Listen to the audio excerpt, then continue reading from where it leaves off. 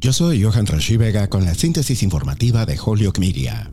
La salida de la presidenta de la Cámara de Representantes, Nancy Pelosi, fácilmente podría haber llevado a un vacío de poder en el que una gran cantidad de legisladores ambiciosos, viejos y jóvenes, lucharon públicamente por la oportunidad de liderar a los demócratas de la Cámara. En cambio, una nueva generación, los representantes Hakeem Jeffries, de 52 años de Nueva York, Katherine Clark, 59 de Massachusetts, y Pete Aguilar, de 43 años de California, casi con certeza serán elegidos para los 3 puestos principales de liderazgo esta semana sin un desafío ni mucha fanfarria. Hubo un par de baches en el camino. Algunos miembros más jóvenes están amargados porque el líder de la mayoría, Jim Clyburn de Carolina del Sur, de 82 años, optó por permanecer en el liderazgo en lugar de seguir a Pelosi, también de 82 años, y al líder de la mayoría, Steny Hoyer, de 83, hasta el ocaso. Pero en general, Pelosi y su casi seguro sucesor, Jeffries, han podido orquestar un paso fluido de la antorcha de una generación a la siguiente.